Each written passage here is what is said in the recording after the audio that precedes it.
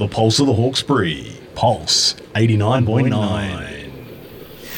And good morning, everyone. You're on In Topic with Catherine Jen. And of course, I've got Linda Fennick with me this morning, co-hosting and telling us what's going on in the Hawkesbury. On the line, we have Payne from Endeavour Energy. And Peter's been keeping us up to date on what's going on with the energy around the area while the floods have been on. How are you this morning, Peter? Yeah, good morning, Catherine. Very well, thank you. That's great. So, the waters are receding, but that doesn't mean the work's not over for you guys.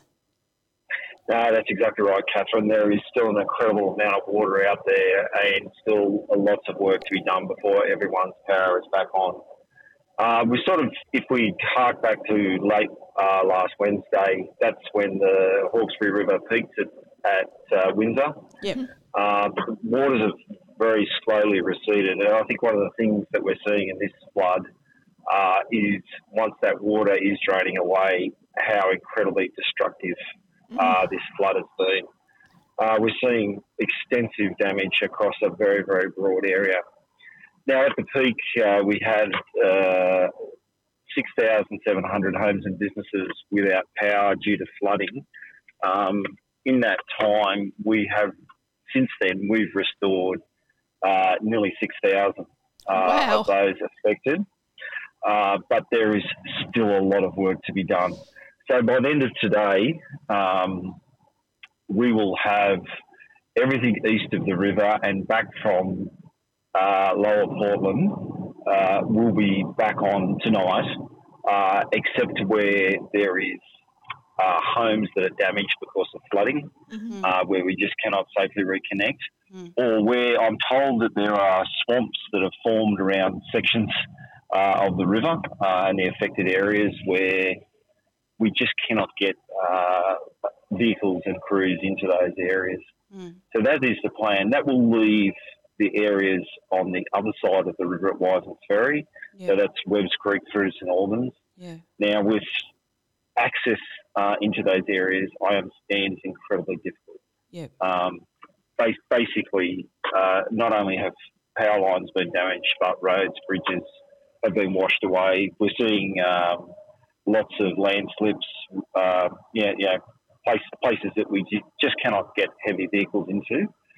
So we're starting the detailed scoping of those areas from today. That's going to take some time, though, because apparently it's four-wheel drive access only into large parts of that part of the network. So, we've still got a lot of work to do. Yeah, I think it was the speed of the water, and I think maybe because it comes down from Howes River as well into the McDonald Valley, and I think parts of Colo got hit badly, and having bridges that are already down from the last floods and the everything's so saturated.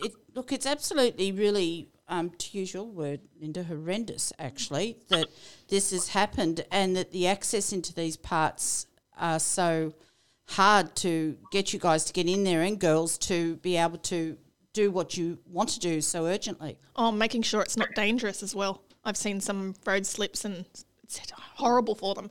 We've had the actual Endeavour Energy was out on Tazana Road on both Saturday and Sunday and they were amazing. I just can't believe how they work in some of the conditions that they're working in. Yeah, well, I think our guys, it's great, and I use that, guys and girls, they're amazing. I think we're a company that prides ourselves of walking shoulder to shoulder with the community when they need it the most, and they're very driven by a desire to help people, and that's what we're trying to do. We've brought in crews from right across the network. There's as far afield as Shell Harbour, Katoomba, all the Western Sydney crews, guys across from Penrith. They've all come to lend a hand. They're working incredibly hard. They're working very long days. They're giving up their weekends and family time because they know it's not pleasant to be with our electricity supply for long periods of time. Unfortunately, the weather that we've seen is incredibly destructive, and that's beyond everyone's control. And the nature of electricity supply is such that you need to be very careful and very methodical in the way the network is re-energised after such extreme weather. Because the last thing we want to do is see someone hurt or cause more damage to power infrastructure that would take even longer to get those affected communities and homes and businesses back to some sense of normality. One thing I would like to call out, we have heard rumblings in the community, parts of the community, of people wanting to go out and do that scoping work for us. I'd just like to ask anyone who's still in particularly that area west of the river at Wiseman's, please don't do that. Leave this work to Endeavour Energy. We need qualified people who understand the risks of what they're dealing with to be doing that work. And really, we appreciate the goodwill, but it's just too dangerous to have people who don't understand electricity and the network out there sifting through the damage that has been done. Leave that to us. We're going to get there, and we're not going to stop until it's finished. So please be patient and hang in there with us.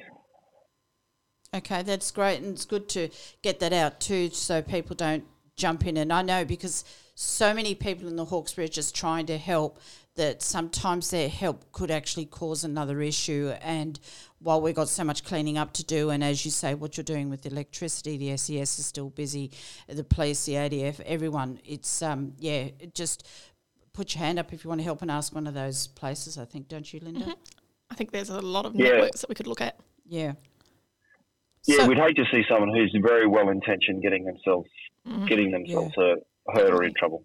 So, leave it up to us when it comes to power. yeah, and I mean, it was raining on Sunday too, wasn't it? Raining down your way? badly. We had them there, yeah, and they're still out there. Oh, they were amazing. Yeah, and it's really good, and I think it's good for you to get the feedback too from the community of the good work you're doing, Peter.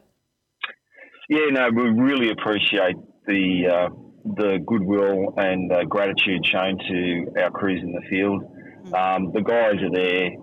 We appreciate it can be incredibly frustrating, and there is a lot of desire to get things back to normal. Yeah. But we need to be safe and careful and very considered in the way that we respond to this very, very substantial flood. What are we saying? It's the biggest in the last 44 years. The water moved incredibly fast. It's caused a lot of damage. And just, we know you're out there. We're doing whatever we can to get you back on. But there's just physical constraints in what we need to do. Yeah. So just be mindful of that. Give the guys and girls in the field a wave. They're there for you. Okay, then. Well, look, thanks a lot, Peter. We appreciate you taking the time out to have a chat with us and keep the Hawkesbury informed of what's going on. It's really very useful in times like this to get any sort of words is very comforting. Thank you so much. Yeah, thanks, Catherine and Linda. Thanks for having me on. Yeah, no worries. You take care, and we might catch up with you later and just see what finishes off with Endeavour, and hopefully we won't have another flood this year to chat about it again. Yeah, fingers crossed, Catherine. Yeah, fingers crossed, you're right there.